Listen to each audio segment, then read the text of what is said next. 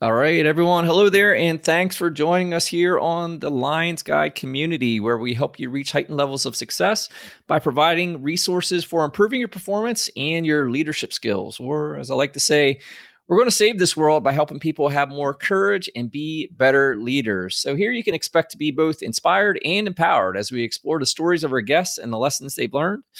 We also interview various subject matter experts and also review books and other resources to help you establish clarity, have courage, and lead the way. I'm your host, Dale Walls, and I'm the founder of Lions Guide. And as such, on today's episode, this is a replay of a streamcast that Flip and I did, and it's a part one review of the Man in the Arena Tom Brady documentary. And if you don't know what that is, Man in the Arena is an ESPN sports documentary where Tom Brady shares a really firsthand account of his Super Bowl appearances, and it deconstructs the milestones of his legendary NFL career.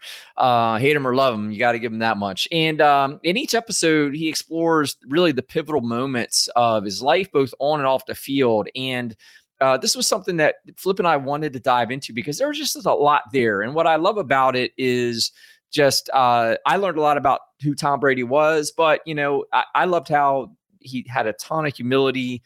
There's a lot of lessons throughout the series. So Flip and I wanted to go through it and dig some of that out and share it with the Lions Guide community. So this is actually part one of two, where Flip. If you don't know who Flip is, that's Keith Griffin, who is our Lions Guide leadership coach. And in this episode today, we're going to review the first few episodes of the Tom Brady documentary, and they really explore those various leadership lessons and insights from the show that we picked up on and wanted to highlight and share with you. So before we get started, hit that subscribe button now so you don't miss any of our other great guests and content, number one.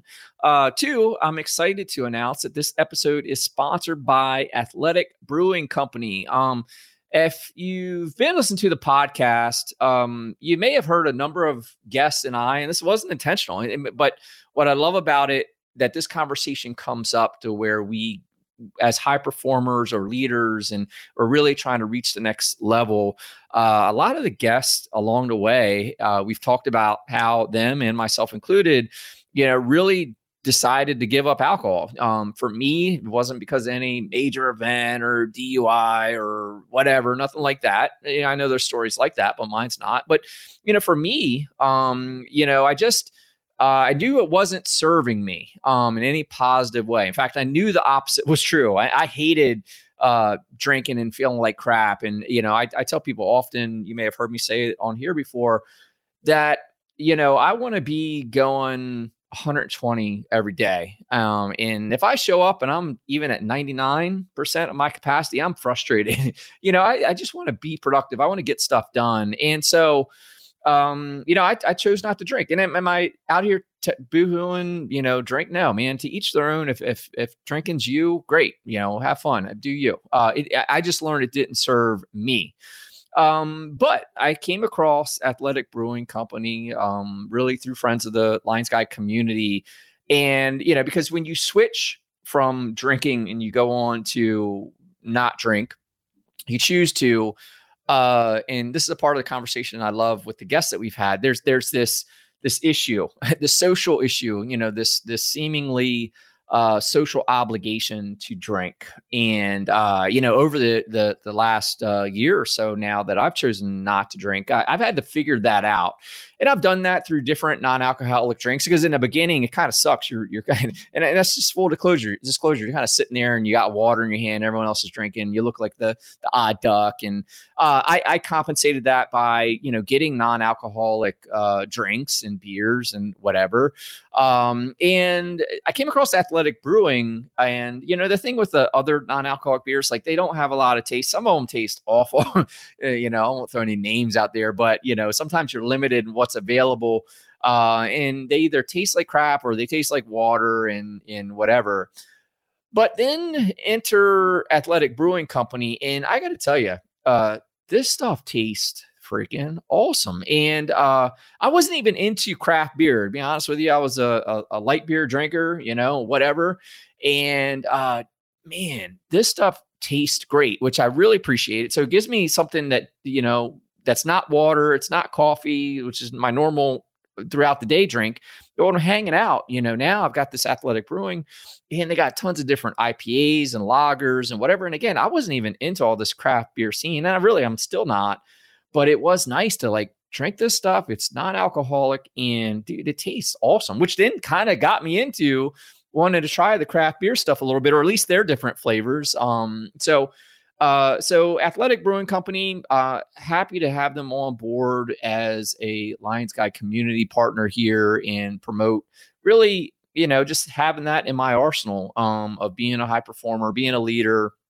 And, I tell you that the quality is awesome. It's really great flavor. Everyone I give to, I'll say, hey, try this, even their drinkers. And again, not trying to tell people not to drink, but to say you don't have to drink, if you want to try something different. This stuff tastes great. That's all I can say. It tastes really good. It stands shoulder to shoulder with any of the top alcoholic craft beers in quality and taste. It's not a ton of calories, right? It's only like 50 to 70 calories per can. So if you're into fitness or otherwise, trying to monitor what you're taking in, it's really not a heavy lift. You drink a few or whatever, and they're only 50, 70 calories a can or whatever. So it's no big deal. So, but what I love about it is like, you don't have to compromise your social life or choose between having a great beer and as well keeping your edge. And that's what it's all about. And I guess back to that 120 thing that I was saying earlier, I want to keep my edge. I want to get up. I get up early every day, and I don't want anything to kind of put that at risk. And I'm thankful to have come across Athletic Brewing. Again, I'm proud to have Athletic Brewing as a part of the Lions Guide community. I got a link out there in the show notes if you're interested in checking out. I highly encourage it. They give free shipping on orders of 2 6-packs or more. So grab 2 6-packs, and let me know what you think. I love talking about it because it's cool. And again, it's a part of the journey. Maybe it's not for everyone non-alcoholic, but for those who are looking for another option, here's one that works for me, So I love the Athletic Brewing brand. Happy to promote them here and have them a part of my story. And if you choose to give them a shot, I'm sure you'll love it too. So let's enjoy some beer without compromise together. Again, the link's in the show notes. Grab it, check it out. And Athletic Brewing, hey, welcome aboard. Next up, I just wanted to also add that aside from that, we've got a lot of exciting news and releases coming out of Lions Guide in the coming weeks and months. We're adding to the team. We're adding to the library, or adding to the live sessions. So we're really heads down this summer working on what's next, and I've found over the last year of doing this, kind of like, I know what I started doing. I knew I was focused on leaders, and I know to be a leader, you got to be a high performer. And over the last year of my clients, that have come in for coaching and the other things that we're doing with Lions Guide, they've all been business owners. And I guess coming from the first chapter of my life, starting a company, run it for 15 years through to exit. I see, right? Even though I started this kind of like, hey, I want to go help leaders, because to be a great leader, you got to be a high performer. But the folks that have been coming, really seeking to invest in themselves with me and the Lions Guide team, have been business owners. So that said, really hunkering down on knowing that, how can we help serve business owners better, help you be more productive, help you have more clarity of your mission, the things you need to do, help you grow, help you be a better leader. So make sure, if you haven't, head over to lionsguide.com, join our free members community so you don't miss out on any of the stuff that we've got in store for you. We've got book and challenge clubs coming out. So if you've been on our Facebook community, you'll see we've been doing a fitness challenge club for the last few months. Just kind of, you don't have to do it, but something for you to challenge yourself with. We had the month of miles that we did a podcast on. This is July. So we're doing, we're mixing up this month. We're doing, so I think like 1,000 burpees, reducing our screen time average, and getting at least one book done. Other things we got going, we've got community events going on. We've got live streams and trainings. We've got some new courses releasing in September, which I'm super excited about, but I'm not going to spoil that yet. And, other things. We'll have discounts on our ongoing membership to Lions Guide Academy and a whole lot more. So I'm super pumped, but the message for you today is get out there, join the Lions Guide community so you get firsthand access to everything that we've got going on that you don't miss out. Again, especially if you're a business owner or if you're just someone who cares about your ability to perform and lead, man, head over to lionsguide.com, join our free members community. Would love to have you and share in your growth with you. So get out there and check it out. Join today. And I think that's plenty to drag out the start of this show. Hope you enjoy it. Man in the Arena, part 1. Let's start the show.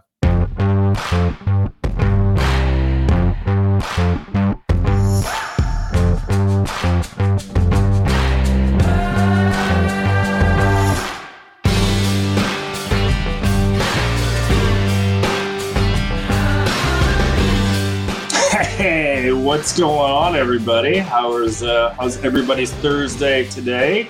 Welcome to the Flipside Streamcast Live. As always, on the fourth Thursday of the month. Dale's back. He let me go on my own last week, and now he's back. So now you're back. Yeah, that's true. I'm back too. So, but we got a fun one for you today. One I think we're pretty both excited about. One we're going to take, I think, in a couple different directions. And as always, we would normally do a book review on the last Thursday of the month. But we decided a couple months ago that we were going to look at Man in the Arena, that Tom Brady story on ESPN, and do a documentary review. I think that's there's a lot of leadership lessons in it. And full disclosure, I think both of us thought in the very beginning, sure, we'll get through all 10 episodes in one of our episodes, and going through it. And to be honest, I hadn't watched it until last week. We can't. It's very tough to do because there is a ton of leadership lessons that you can take from this and that you can gain from it.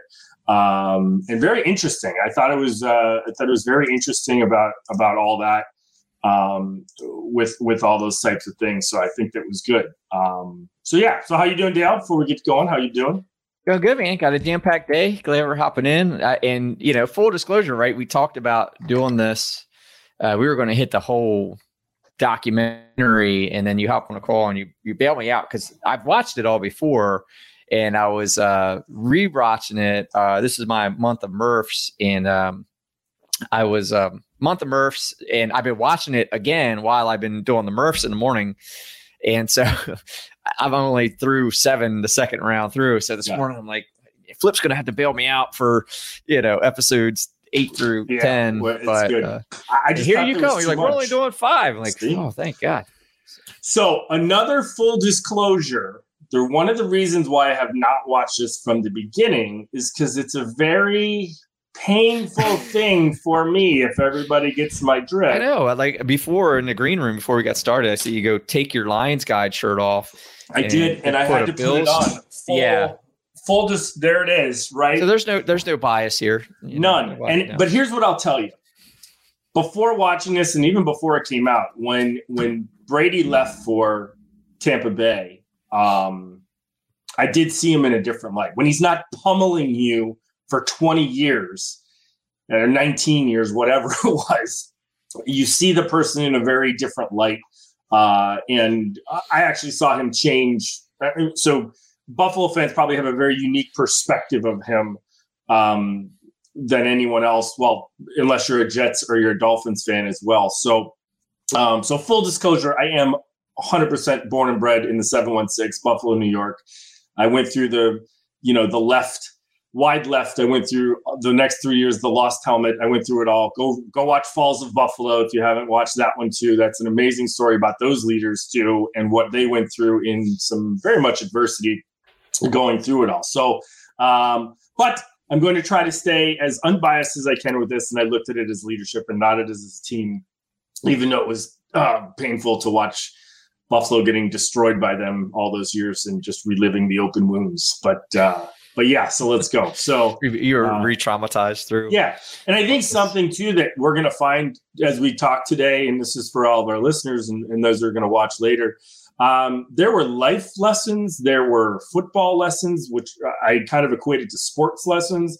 And then there were just, how can you turn this into a team that you work with as a business, or you work with as, in any other realm. And I thought it was good. And then the context too, being that it's football and that it's definitely an old boys club. There were some definite things about being in an old boys club that came out of it, which is, it is. It's, Laura Colbert and I talked about it last week that, you have to know sometimes that you're entering into that, or that it is that. And we're trying to deconstruct some of that as much as we go. And the NFL is one of them. They're trying to, put in more women for coaching and stuff like that. And so I think some of those lessons came out, especially in the older episodes. I felt like I was watching Disney, where they have to put, hey, you're going to see smoking by Pete, or whatever. Mickey's going to, whatever, say dumb dog or something like that. So, but it was good. I thought we're going to get into those. And so for that, next context, for those of you who didn't know, and I honestly hadn't put two and two together. I think some people may have. Man in the Arena came obviously from Theodore Roosevelt. And that was a speech that he gave. It was actually called Citizen in a Republic. He gave it, and this was in good context. I did a little bit of research on this as well.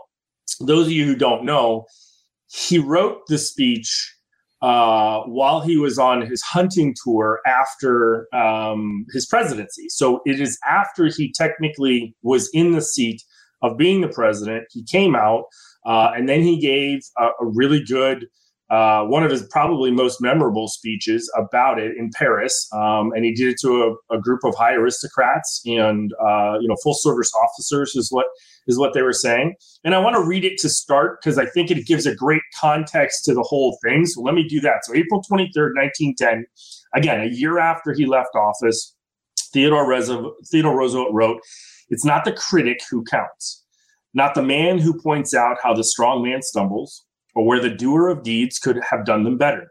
The credit belongs to the man who is actually in the arena, those whose face is marred by dust and sweat and blood, who strives valiantly, who errs, who comes short again and again, because there is no effort without error and shortcoming, but who does actually strive to do the deeds, who knows great enthusiasms, the great devotions, who spends himself in a worthy cause, who at best knows in the end the triumph of high achievement, and who at the worst, if he fails, at least fails while daring greatly.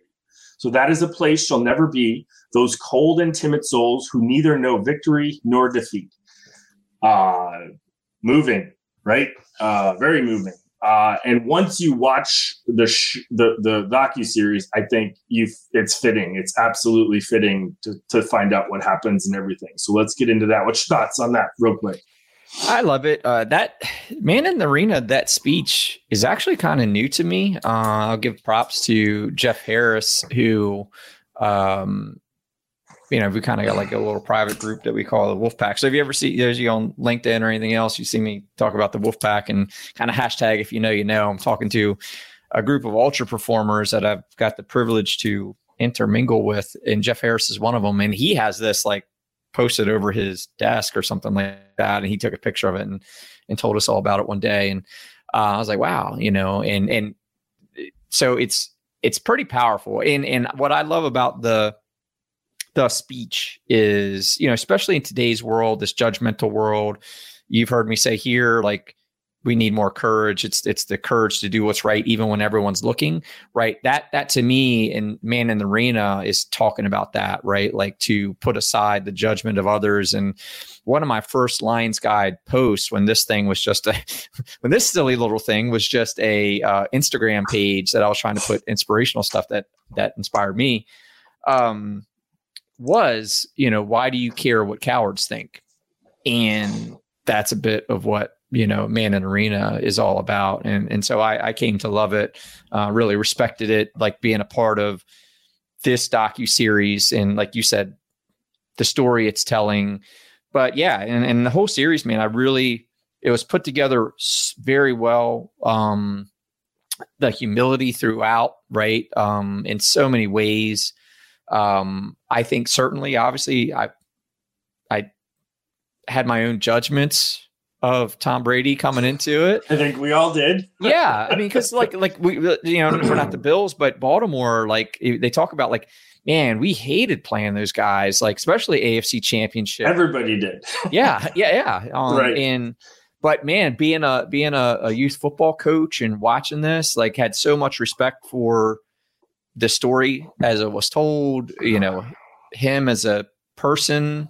Again, he's telling the story, so I don't really know the guy, but kind of it feels like he's opening the veil a little bit and allowing us to dive in. And I did honor his humility throughout, where he'll say like, I screwed up here. This was me. I shouldn't have said that. And he certainly, I've seen enough ego to feel that he was not wearing the ego throughout this. And I totally respect that and certainly have a new light for the dude, getting clarity on it really. So. Yeah. Let's dive into episode 1, which was in the arena. So that was kind of the introduction to it all. Yeah. That year, I think it was 01, they go through the whole gets very humbled in the draft process by getting picked number 6 or the 6th round and thought he was a little bit better, but you could look back on his career and kind of see how he was a little bit, he was going up against Drew Henson in college, and he was, so he wasn't anointed. It wasn't like he was Peyton Manning coming out, which they reference heavily about, Peyton's coming out as number 1, and he's the number 1 pick and the best thing to Joe Montana type of a deal. And then you got this other guy, and I think obviously that sets him up, but I think you see some stuff where, even at that point, he gets into some things that he talks about when he was with his parents and he was like, I'm going to be famous or whatever. And you see the youthfulness and you see the whole air of like, we've talked about this before with ego, and there's a fine line between ego and confidence. And I think these are one of these positions where, to me, my eyes, you need a confident quarterback. You need somebody who's going to be able to lead your team straight from the beginning, especially in the days. Now, back then, let's also put this in context for our non-NFL viewers. Back then, it's not necessarily like that now. You could sit on a guy and wait behind someone, and teach a rookie how to come into it, right? There's always that argument, you're going to pay him so much. And I can remember when Sam Bradford came out, and he was one of the last ones to get the huge, extravagant deal before they put the cap on everybody to make sure that the rookies weren't getting, explosive amounts to, for these busts to happen. And so what I noticed from the very beginning, though, is that, and I don't think I ever doubted this, right? And I want to make sure this is clear. One thing, even though I hated him, I used that in the context because he killed us. I never thought he was never a hard worker, right? You don't get to that spot at all without being a hard worker. And regardless what I liked about him in the very beginning is when he got there and he was backing up, a number 1 pick in the draft in Drew Bledsoe. And Bledsoe was, he was the Peyton Manning type, before Peyton Manning, he was the number 1 pick. He was doing well. He had taken the Patriots to the Super Bowl, but they lost. I loved his attitude. I think that he was like, I'm going to learn from this guy. And what I drew most from the first thing was that you kind of, we're hearing it now, it just happened with Tannehill. And again, this is going to be a very sports-centric, obviously, docuseries that we're talking. But right now in the NFL, Ryan Tannehill said, it's not my job to mentor people. We've heard that before, right? We've heard it with Brett Favre, with Aaron Rodgers before. And we've heard things about saying look, it's not my job to do that. And I think I loved how Drew Bledsoe came out and was like, I know he's there to take my job. I know he wants to play, but I want to help him out as much as I can. And I want him to learn about it. And I think Tom, this is throughout everything. One of the things in every episode, but specifically, and I wrote this down, dude, he said, he goes, I'm a sponge. I just want to be a sponge. And I think that's so important for people of all levels, whether you get installed as a CEO, whether you're the brand new hire and lowest person. I think on any level, be a sponge to things. Don't walk in and think that you just know it all. Obviously, he didn't. He didn't know the playbook. He didn't know the NFL speed, all that kind of stuff. But that was one of his big things, is that he was, not only was he going to make sure that he was going to work hard, but he was going to be a sponge. And that was consistent, I think, throughout, and it showed majorly in the first one. Well, and I think that's something that manifested his greatness, right? And the success in the field, because like looking back on that, in the environment he was in, with the coaching that was around him, the players that were around him, to be a sponge really served him, right? Like Absolutely. He did, and I appreciate you bringing that up, because it's just a call again to how important it is to not close your mind off, to be open to perspectives, new knowledge, all of the above, learnings from others and their experience. Like it's forever, right? Those are forever your investments in, your success in life and finding your passions, regardless, leadership, not leadership, whatever, right? Joy of life. Like you got to keep your mind open and be the sponge, man. Like, and I think, with regard to Bledsoe, one of the first things I wrote, just kind of watching it play out, was I respected his humility to come on the show, right? Like to come on, right, yeah, and be a part of the story. And you could tell, like he was still emotional about it. Like that was a traumatic event, and trauma is different for everyone. But I feel I empathize with him in that event, right? Because you know how much these guys have invested in it. You know how invested he was. What a freaking player, man. Like just man, that dude's laying it all out. And so to be that guy and kind of have it lost, right? It lost. He lost it. Sure. Because I can't say that Tom Brady didn't earn it. Because certainly that could played out different, right? Like Tom Brady could have shown up like a rookie and they couldn't wait to get Bledsoe back, but that's not how it went. Right.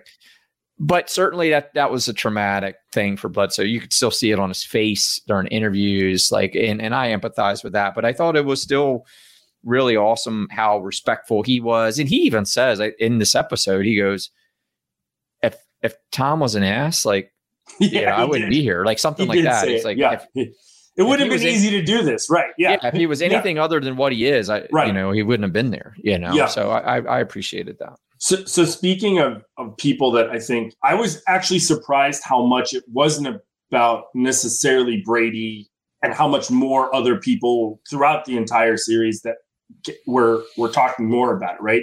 Yeah. So two points I want to bring up, and I think it's really important that these come through. One of my favorite books is, the mentorship of Abraham Lincoln and who his mentors were, right? And how you get to be Abraham Lincoln. And I looked at it the same way of how do you get to be Tom Brady in that kind of retrospect, right? One of the greatest of your time at the position that you're at, probably, and in this case, he's probably the greatest. Not probably, he is. Two things that Hey, could you say that one more time and touch your hat when you say that? We're good. It's okay, Jim. I know where we rank. We're fine. I'm not worried about it. Okay. So, one, he came from a program that had Bo Schembechler as its hallowed kind of coach at college. He came from the University of Michigan. One of the things I love that Man in the Arena actually was written on their wall back then. And Bo Schembechler's answer was team, right? Mm-hmm. And I thought, I can tell you, and again, I know my boss doesn't listen to these. That's one of the things he preaches, as well as saying, how do we get the perfect team? And how do you hire, in this case, draft or go out and get? I think he came from that team concept. And then when he got to Belichick was also nobody's bigger than the team. In this case, not a coach, not anybody. And I think he said that. But he said something I thought was really absolutely, in my thought, it says you can't win until you keep from losing. Yeah, Belichick said that, and I thought that was great. I thought that was like, to me, that falls back to being brilliant on your basics, right? Of like, look, when I look at football, they talk about, can you make the big play? But before they talk about, can you make the big play? It's, do you do the small stuff correctly? Every single thing. And what I heard consistently from Belichick was, look, everybody just has to do their job. They don't have to worry about other people. They don't have to worry about pieces. Just do your job for it. And if you do that, in my sense, that was and I relate it to Mattis, right? It's the same type of thing. That was being brilliant on your basics. Just do what you need to do. And they kept talking about the responsibility was to the person next to you, not to the coaches, not to the fans, it was the person next to you. That's what it was. And I thought that was so critical, not only for like a football team. Like if I was a coach, I would be watching that saying, how do I duplicate that? That's what I want to end up getting, right? I don't want to worry about just one superstar. I don't want to worry about, I think about a culture and I think about building something that's going to be that way. I thought that was absolutely, and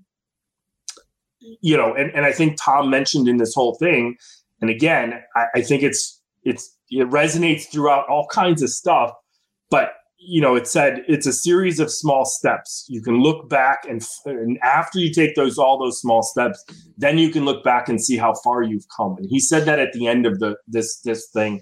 And I thought that was awesome. I just think, again, in business, people are like, what's the next big thing? What's going to happen? And nobody gets that the small steps that were taken, those things aren't brought out to light, right? And you see it sometimes with, you look at Steve Jobs, you look at Gates, and you look at them, see them pictures or see a talk from them back in like the 80s, and they're grinding, man. Like it's a grind to do things, and nobody's just all of a sudden, poof, getting something out of nothing. And I think that's so important to kind of to take away from it.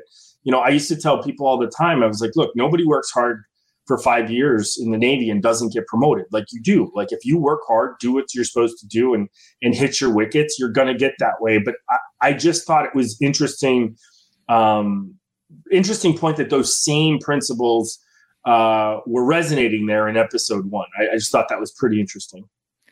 I had written down a lot of the same, right? Like the team thing. You just was shouting there's no ego here, right? Like you just couldn't put yourself above the team.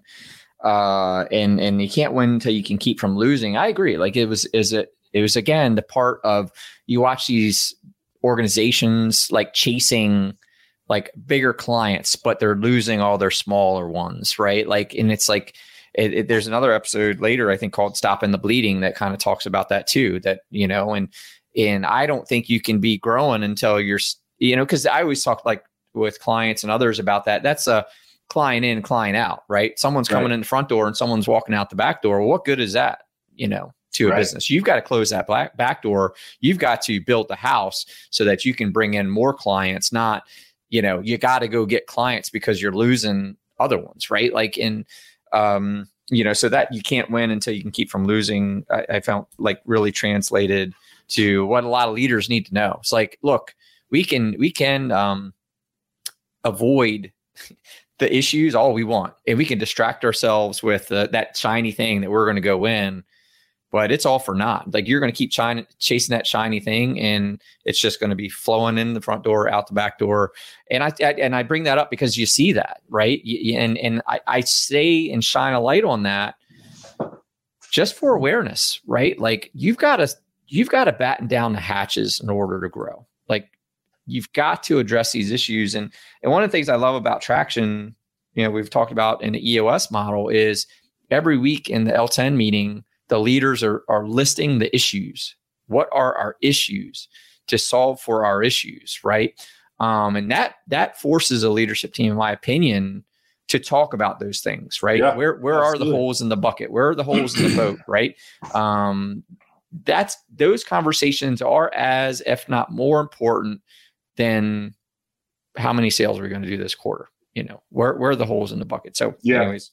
Yeah. And even in the first one, again, and this was probably I'll be honest, like the most notes I had was the first one. And you can kind of understand too, there's definitely junior moments of leadership that came out the most here, right? Of Tom being a good follower at this point. You saw Willie McGinnis come on, who was a senior guy on the team. And, they talk about him having the first locker and everybody having to pass him, and, the gauntlet that you had to run through it. But I think it was one of my key points to this too, is that traditionally, and again, for those who aren't sports fans, the quarterback ends up being the leader on the team, at least on the offensive side. And usually there's a defensive leader too. It struck me as pretty interesting though. And I know I knew this, but, Tom can only control 50% of his game, right? 50% of the game was on defense. 50% of the game was on offense. Tom couldn't control what the defense was doing. And I thought it was interesting to have, and I don't know if I looked at it ever, because I was looking at it with a leadership lens. I was really focusing on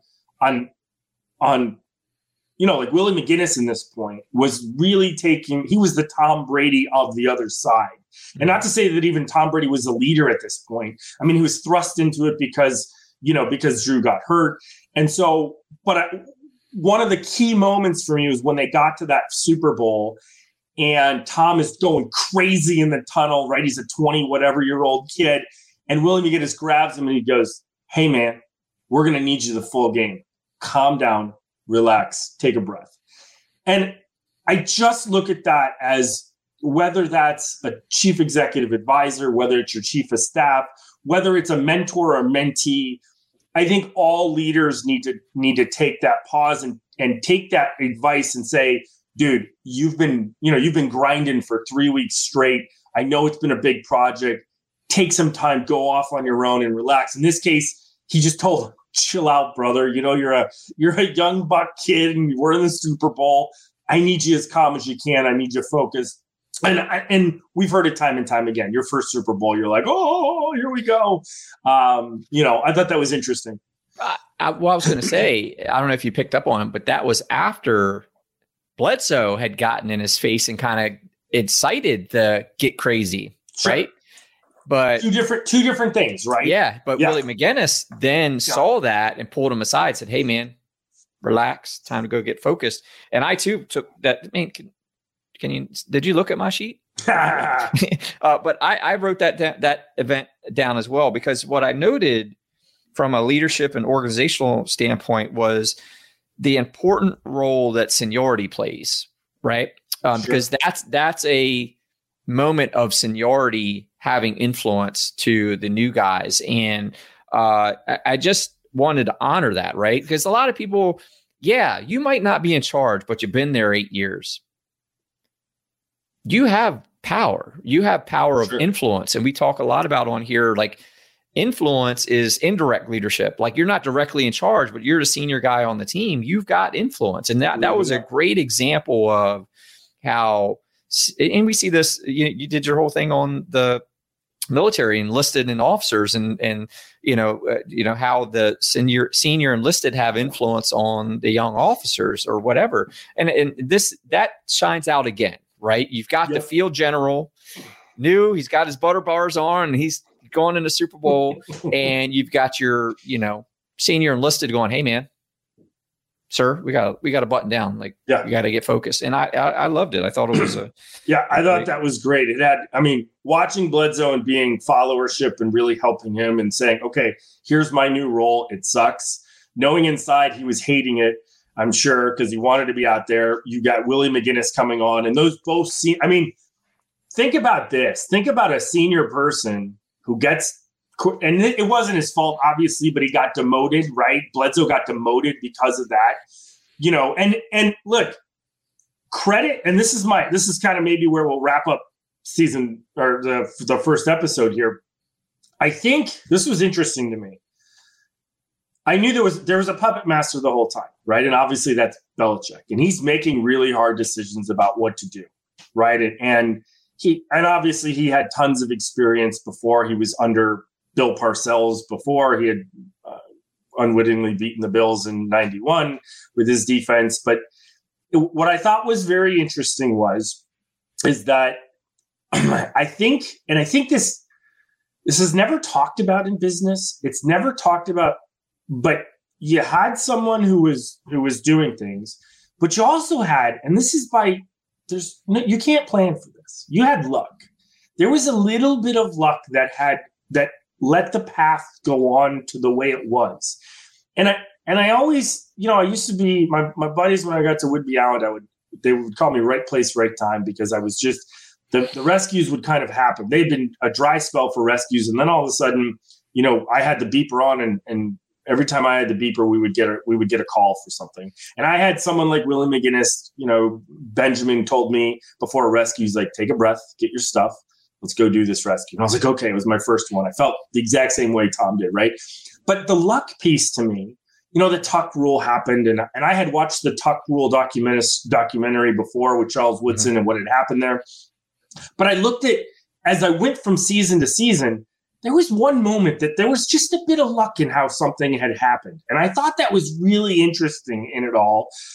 But again, you put yourself in the position to be lucky. And I truly believe that, right? If you do the right things and you get there, I don't want to say it's always going to happen, but you're prepared for if it's not, or if it's going to be, and I thought that was a Bill Belichick thing where he was make sure people were prepared, do the little things. And then when the luck part happened, nobody had control over the way that the officials saw that play, but that had been completely different. And who knows, like that one little thing could have changed.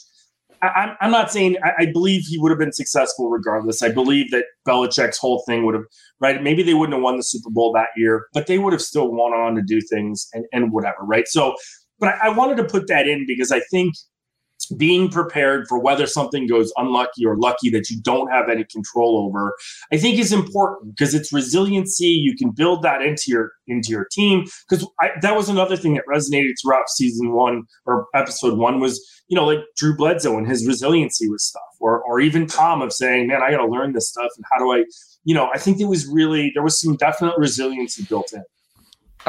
Yeah. And the other thing I'll give credit to Tom, even though kind of getting thrown in there, was he owned the leadership role early, right? Right. Even from his position in why he was there, why he was starting, like he's still running down the bench, like pumping up the team, like, so he's taking ownership despite the reasons that he was there. And I'll say, like, again, another hats off to Bledsoe. He still came in and supported the team, right? When even he was passed up, right? Like he was still there supporting the team. I'll say, like, you said a word before in another conversation, which was distraction, right? He did not serve as a distraction, no. Which was good for him. Like he still back to team. Like it wasn't about him; it was about the team, and I think that was important to the success of that, right? Because poor choice of analogies, but like people have the opportunity to be the cancer, right? And it manifests itself and get in the ear of other players, and now you've got camps and right, like. And who knows, but at least to me, it didn't come through in the documentary, but that could have been it. Like he could have been the about himself and his ego. And I say he wore it on his sleeve. Like it was hard not to see it. Sure. Regardless of what he said, it was hard not to see how he felt. Yeah, he did those interviews in the locker room and you just saw his face and he was like, no. And even one, he said no comment. And I think, so listen, hear me out though. I think that's a Bill Belichick thing too, of saying this is how we roll when we do stuff. And I think he knew that. We've seen players and in upcoming seasons when Randy Moss came on board or whatever, we've seen players end up like that, where you could take, and again, we'll get a little bit football centric here, but like you could take other people who are distractors, whether it's Antonio Brown when he was with the Steelers and, that type of a thing, or Mayfield a little bit now of what's kind of happening in somewhat of a way. It's not necessarily the same, a little bit different. But you could tell people, and let's be honest, there was less ways to distract, right? Less tempting ways to distract back in 2001. There was no Twitter. There was no Instagram. It wasn't like that either, where you could have instant access on your own to national media or to national outlets to be able to put that stuff out there. So it was only the locker room talk for that. But you're right. He could have easily did that. And my guess is that there was a little bit of Belichick saying, look, dude, because here's the thing. and I say this to my daughter struggled this year, first time playing high school soccer, in not a bad way. She didn't struggle with herself. She had never competed before, right? And like Drew, he didn't have to compete before because he was anointed from Washington State. He had come in, and then it was a crappy team, and so he got the job. And so there was no true competition. And I think, and you and I are someday going to talk about youth sports, but I think the level of sitting on a bench and seeing something and being able to see it from a bench point of view, if you've never done that to me is a trait of sports that is that's highly, in my view, it's highly coveted. I know parents and I know people like, why would you want to sit? But dude, there are things that you can look at from the bench that you can't look at, in the game, right? You can, and you see it in a very different way in my eyes. And I think it's absolutely something to grow from. And it's a part of the game that if you haven't learned it, you find people that when they get to the stage and all of a sudden they get it taken away. I think about Powell's, if your ego is tied to your rank or your title, and all of a sudden your title goes away, your ego, is going to drop. Drew didn't have any of that, right? He took it. You would have thought he was like, man, like I just got taken out, and he was good. I mean, look, we get it. We understand you were the guy and now you just got replaced by this rookie. We get it, man. Like it's, we'll give you a little bit of leeway, like we talked about before. We give that leeway of saying, okay, you get that, but it's perfectly human, right? Like, yeah, I think so. It's all the stuff I've been doing the last 2 months around trauma, and I just looked at it. That's a traumatic event for him. Like it's just absolutely to just have his world flipped, the table of his world flipped over unexpectedly, and right. He's helpless to it. Right. Like that's, yeah. What's funny? What's funny? You're not like when you go to war, they prepare you for war. They can't prepare you for losing your buddy next to you. That's not what you can do. They can't prepare you for what the head injury is going to do to you for a TBI. Like that's not preparable, but they prepare you knowing, in the best way that they can in the system that we have. This is what you're going to go do. This is what you might see. And even injuries, right? We can simulate injuries and the stress of injuries and what that can potentially be. But you never know until you're going to get there. You can make an argument that says backups are more prepared for the other part of it of not playing, whereas a starter who's been the starter and hasn't worked into it and just kind of got it handed to them for the right reasons, right? Because the team may not have that. So I really did look at Drew. And so you know who I think about? I think about Alex Smith, right? I think about Alex Smith and how he got replaced by Patrick Mahomes, same way, and he mentored him. And Patrick, I love, and I'm going to say this too, and I've grown, matured over the time frame since I lived in the Kansas City area. Patrick Mahomes gave Alex Smith a ring when they won the Super Bowl. And he went back and he bought him a replica ring, and gave it to him. And he said, thank you so much for what you did. You see great examples of people saying, I'm going to, I'll do it the right way and I'll help you mentor. And so I thought this was one of them. And I really did see, and Drew came to us, by the way. So we had Drew after this whole thing, Drew Bledsoe. So I looked at it that way too, and how he came to our team. And really, after we don't remember anything. It was a blackout era from after Jim Kelly retired till Josh Allen. Like it's a blackout era for us. So, but remembering that the dark ages, it is totally that way, right? I just happened to be in the Navy the entire time that was happening, so I just looked at it like that. But yeah. So I mean, again, we're spending a lot of time on episode 1 because I think it was one of the most important and some absolutely great values. Hey guys, Dale here, and I wanted to take a quick break to invite you to join the launch of the Lions Guide community called The Pride.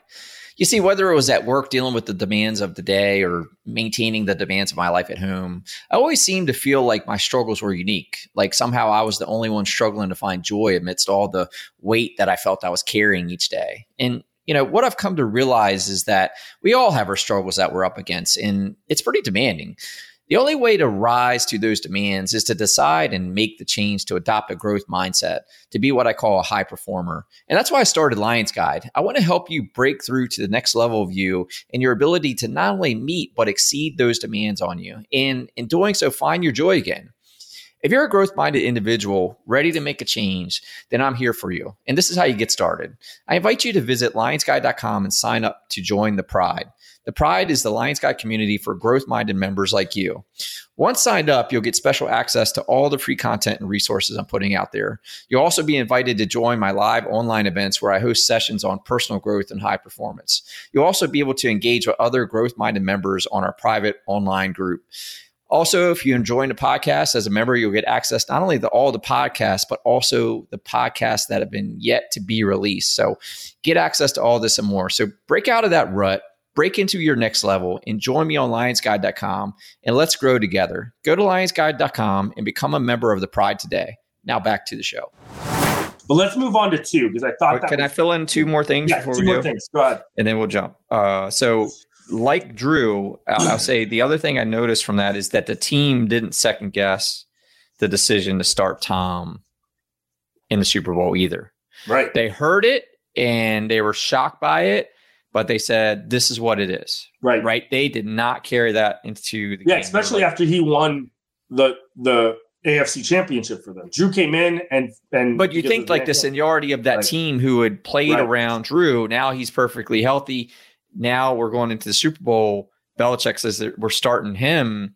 I just noted that like the team, it hit them, but they moved on. They're like, sure, all right, this is what we're doing, and go. And I think like overall the lesson in this is you have to fight to stay in your position, right? Like you can't just think because you've been there, you're entitled to it, right? Like I think that was the overall lesson, because what happened, right? Tom had fought to stay in that position. Not to spite Bledsoe, but he went in and put in the work. He took the responsibility, went and did his job and earned the right to stay there. He fought to stay in that position. So episode 2. Yeah, episode 2. Right from the bat again, and we're going to say this probably everyone, Brady comes off as I'm a sponge still, right? Like I'm still a sponge. And now he's in year whatever it was, maybe year 3, I think it was at this point. I think it was 2003 they moved to. And what I got from him and what he talked about was he was studying the leaders. He watched the leaders and he studied them. And what he did was he said he kept the good stuff and he got rid of all the bad stuff that they were doing. And I thought that was pretty impressive of he was making his own toolbox of who he was going to become. I think the impression I got was, dude, you could have easily won a Super Bowl, and we've seen it with other people that it happens where they won a Super Bowl and now he's like, what's up? I'm the man. And I did not get that. I mean, I'm granted every right to we won, right? Well, who was the kid that went to the Browns that did that? Like just because he made it to the NFL, like before Johnny Manziel. Yeah. Right. Yeah. Like there you go. Yeah. Johnny Money or whatever. Yeah, absolutely. Right. So he's in year 2 and now we're talking, I'm sorry, we're talking year 4 in episode 2. It's year 4 for them, right? Is what it was. I wrote it down. So now he's still though a sponge. So now I think on year 4, and I think if you're an established quarterback by year 4, sometimes I think, and I got lost on me, that they're still young. If you're established and you've won a Super Bowl by now, like you're not, it's interesting to think that he came out and was like, I'm still a sponge. I'm still learning. I'm still looking at leaders and saying, how do I want to be? And that's really interesting to me because I felt like though he had the position, he was still going through his leadership process and still learning about things in year 4. So he had sat behind someone and watched him. He had then gone through the kind of what he had gone through. He's the established guy at this point in time. And I thought that was really interesting that he still was like, you know what, man, I'm a sponge. I still want to look about it. One of the things I wrote down, Brady knew, and he had mentioned it in this, he knew that winning how they did, it wasn't necessarily about him. It was about Belichick and the defense. He very much so admitted that was what was getting he was doing his part at that point in time, right? He wasn't the gunslinger. He was just doing the things that needed to be done. And I think, again, this will be an NFL specific thing, football specific thing, but you've met quarterbacks who are gunslingers. You've seen quarterbacks who are great managers. It was interesting to watch and see what he was doing behind the scenes of really collecting his leadership toolbox, making sure his manager and not making the mistakes, which I felt like that was very Belichick-ish of how he came out to do, which showed me restraint as a leader, right? Because he didn't need to, he could have probably been a lot more flamboyant and people would have been like, okay, this is, but I think obviously that's Belichick kind of team mentality, but I thought that was interesting. Yeah. And they even quoted that, right? They said they made one of the quotes I wrote down was, they weren't collecting talent; they were building a team. I wrote it too. I wrote it. I wrote it. Well, I got to read my list before you read my list. It's my first one. Yeah. But yeah, they talk about that, which again I respect, because like you can go even in an organization like, we got to go get, if we could recruit Johnny, the lead sales guy from that competitor, right? Like, but it's not about the talent; it's about the team, right? And the dynamic. I have, talked to clients, for example, that talked about having done that, but those folks were not a fit for the culture and didn't last, and it was disruptive. And you see some of this play out, sticking with the NFL, you see some of this play out in other teams, right? You like you were saying, the disruption in locker rooms or whatever, and some of that, and Moneyball is about that, right? Like, right.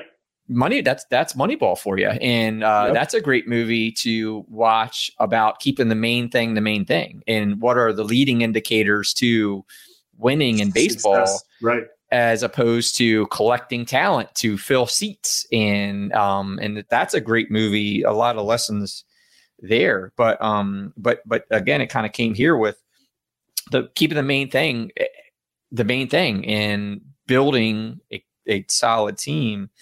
Yeah, I looked at it real quick. So my I wrote the same thing, right? It's not collecting talent, it's building a team. But when Belichick said that, I look at that as when you're hiring in the hiring process, right? Like there are things you're going to outweigh. You can look at a resume. People can put whatever they want on resumes, and barring not outright lying on a resume, you could look at somebody and, they may have done something a long time ago. Yes, it could be misleading. And listen, it's the process, right? It's the process of how you got to get your foot in the door. It's the process that the calculator looks for certain words, and if you don't have it, it automatically gets thrown out. It's not the right process. I'll again, he doesn't watch it, so I can say it. Very props off. My CEO is like, I want to build a team. I want to build a team that has the right components to do things, and that includes, and I think this is important. That includes people who are going to maybe disrupt a little bit because it needs it, right? You can't have everybody singing Kumbaya all the time. You want to make people, there has to be some pain points at some things to get people to grow, right? If you're not comfortable with something, whether you're doing, like Laura and I talked about last week, generational things where you have to get people from different generations to do stuff.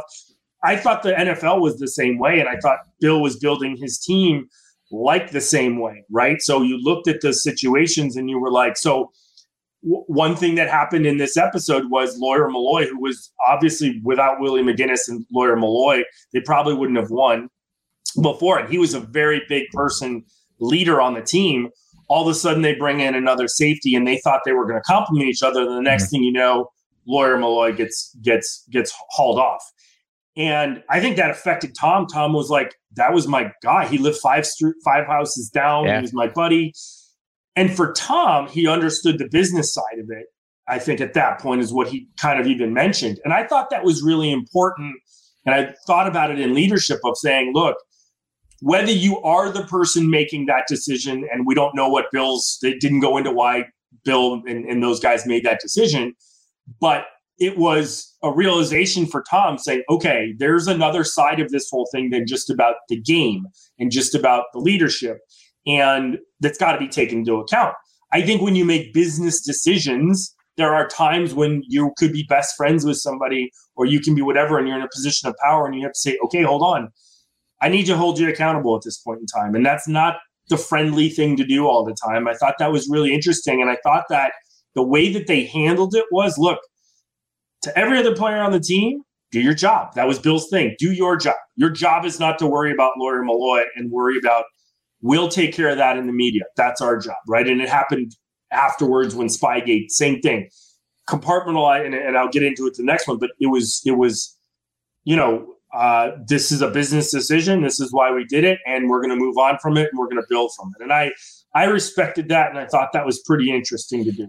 And that's why, we hear about so much in the military, just why fraternization is an important topic, right? Because it brings the emotion, right? We're perfectly human. And, more often than not, if fraternization's happening, the emotional decisions are being made. Correct. Probably more often than the right decisions are being made. And that's why we get taught those lessons in leadership and NCO schools and on up, because it's important. I love the part about this episode where they started talking about ignoring the noise. I think that's just an important topic, personally, professionally, as an organization, that you've got to ignore the noise and stay focused. I mean, you've got to stay focused on what's important. And again, it still resonates with me, your word distraction, right? And I felt that's, again, where this comes in, that you've got to ignore the noise, because they're not serving. They're really just distractions, whatever they may be. So that was something I wrote down here. And another thing I took away on this episode was regardless of the obstacles, we're going to put in the work. Yeah. Which is pretty powerful. There's no doubt in my mind that, again, with that much success, sometimes here they go again, or you can blame it on, later on where Spygate happened, in whatever year that was. And, and you're like, oh, here they go there. It's easy to when you're on the losing end of it all, to blame extra things. But there's no doubt in my mind throughout all of this, they were going to work. Richard Sherman actually says that exact thing. He's like, if you've got to make the excuse that they're winning because of Spygate or some balls and stuff, you were going to lose anyway. Right. Absolutely. Those 100%. Are his words. You look, they dynamically picked people apart, and they did it for a long time. And I think Brady took that later on, and no lead was safe. Obviously the Atlanta Falcons learned that the hard way, but it was that way from it. And that kind of moves us into episode 3. Here's what I found interesting. And we're in 2004 now, right? And they win that year too. But what I found interesting was, and Teddy Bruschi was in this one a lot. What I found interesting was Brady's like, I'm tired. He admitted, I was tired of, okay, let's do it again. But he was tired. He was just, and I think one of the things I found is that you can get to a point where your batteries are just so hype, and you get so, right, what drains you, and he's still young in this whole thing too. And this point, I think he's only 20, maybe 5 or 6 or something like that at the time. He had success early, and then life is about to really hit him, and the rigors, you're so high on the juice for so long, and then you get into it and you're like, okay, now the sustainment part of it. I look at Facebook and I look at did Zuckerberg was high on life, and he's getting everything else, and it's going well.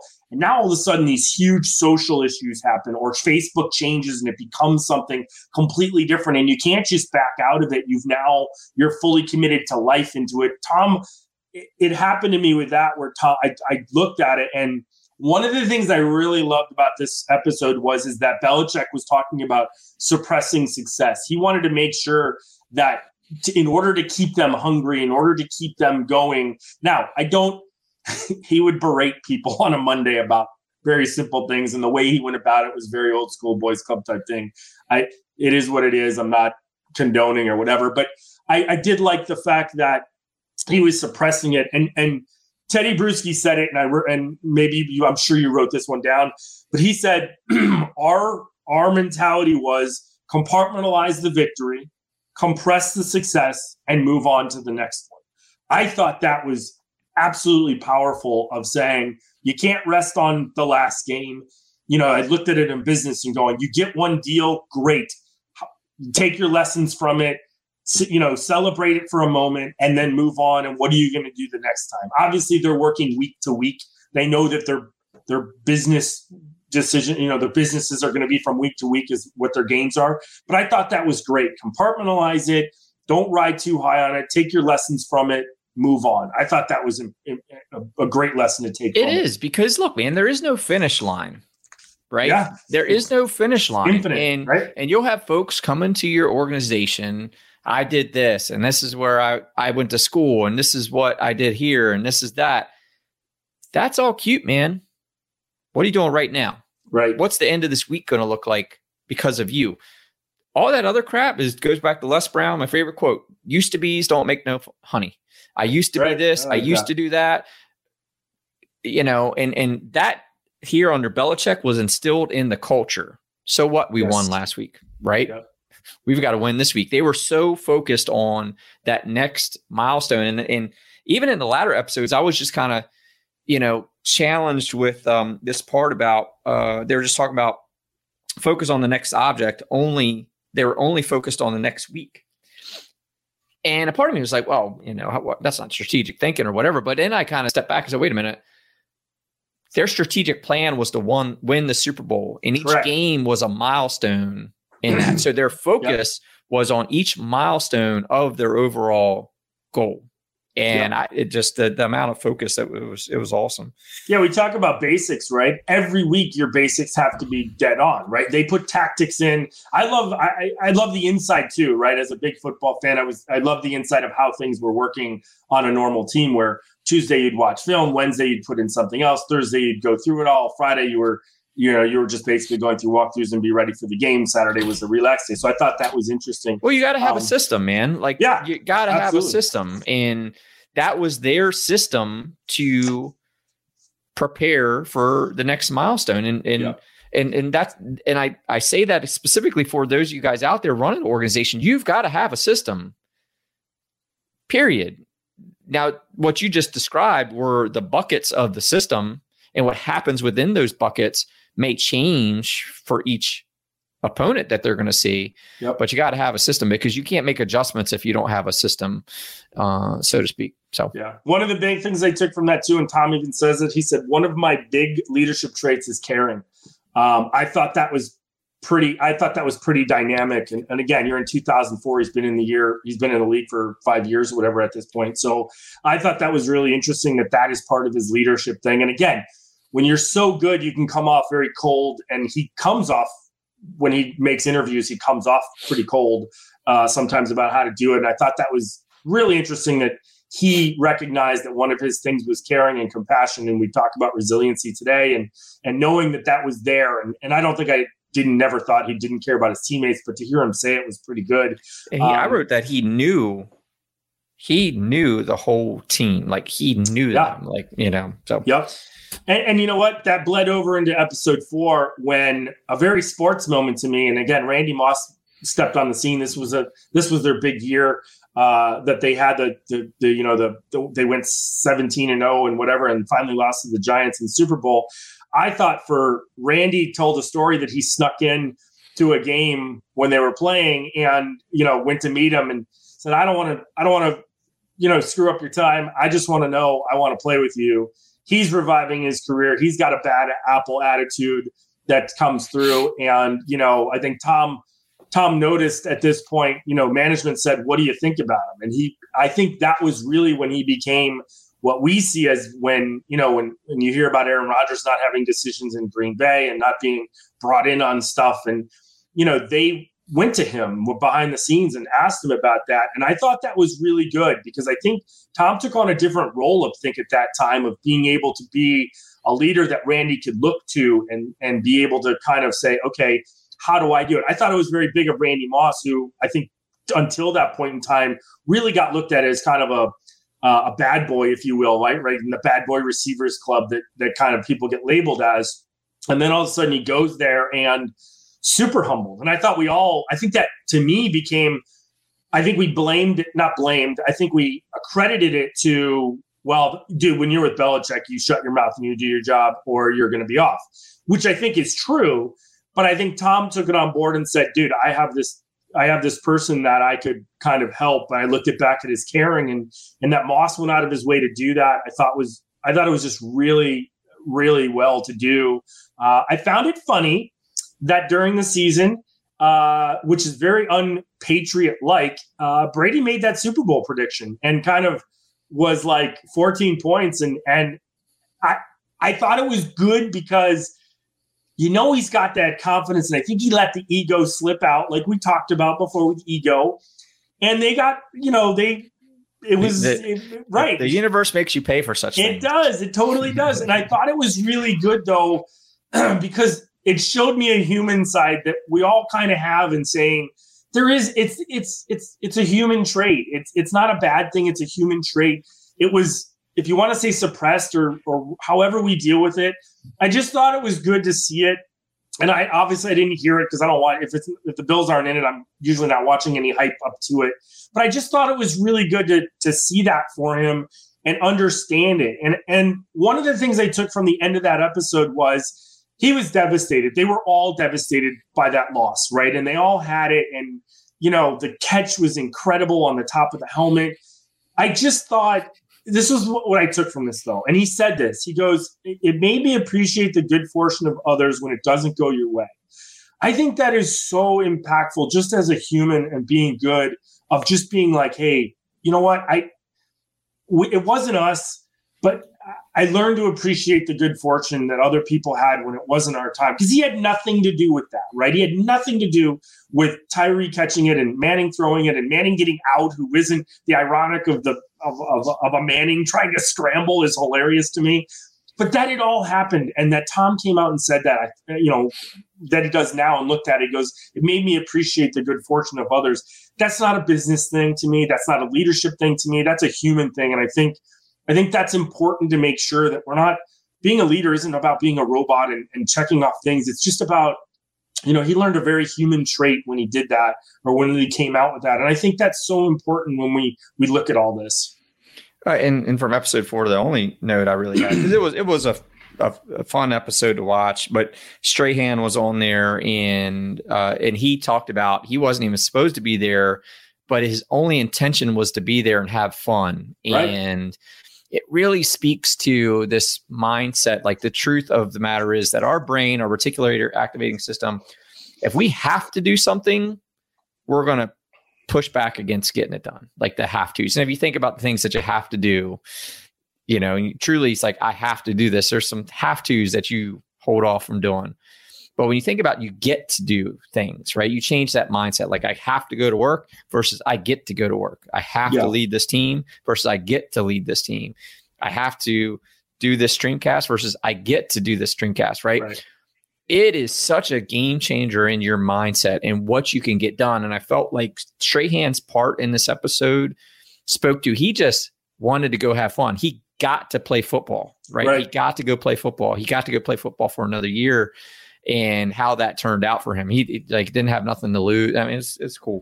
It's playing with that. All right, well, listen. So we are coming to the end of our time. We have a hard stop today that we have to do. I know we only got to 1 to 4 for our viewers, but you know what? It's worth it. We'd rather do content and push, and we can always do 6 through 10, and we're going to do 6 through 10.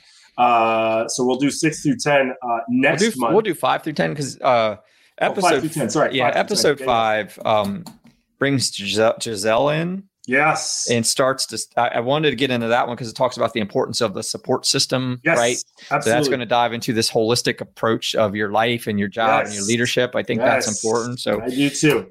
So that's good stuff. Go watch Man in the Arena so you can follow along. It's on Disney Plus, ESPN even if you hated the Patriots for all those years, and I promise you nobody hated them unless you're a Jets in a There's a reason for Memorial Day. It's to remember those we lost. So I'll appreciate thank you for your services and all that stuff. That's not what that day's about. Remember who we lost. Remember why we're here. Have a good Memorial Day. And listen, have fun. Those people didn't die. Those people didn't sacrifice for us not to. We live in America. I read a great thing today about someone who basically lost 2 sons and said, my son told me, before he went over there, Dad, if I die, make sure that Memorial Day is still about having fun. It's still about doing those things, but remember us, but have fun, because this is what we died for. And I think that's really important to do. So have your reflection moment, but make sure you're spending it with the ones you love, and be thankful for what we have. So good point. Have a great weekend. Have a safe weekend. Everybody, we'll see you next week. As always, Flip out. We'll see you guys later. Thanks, guys. Bye-bye.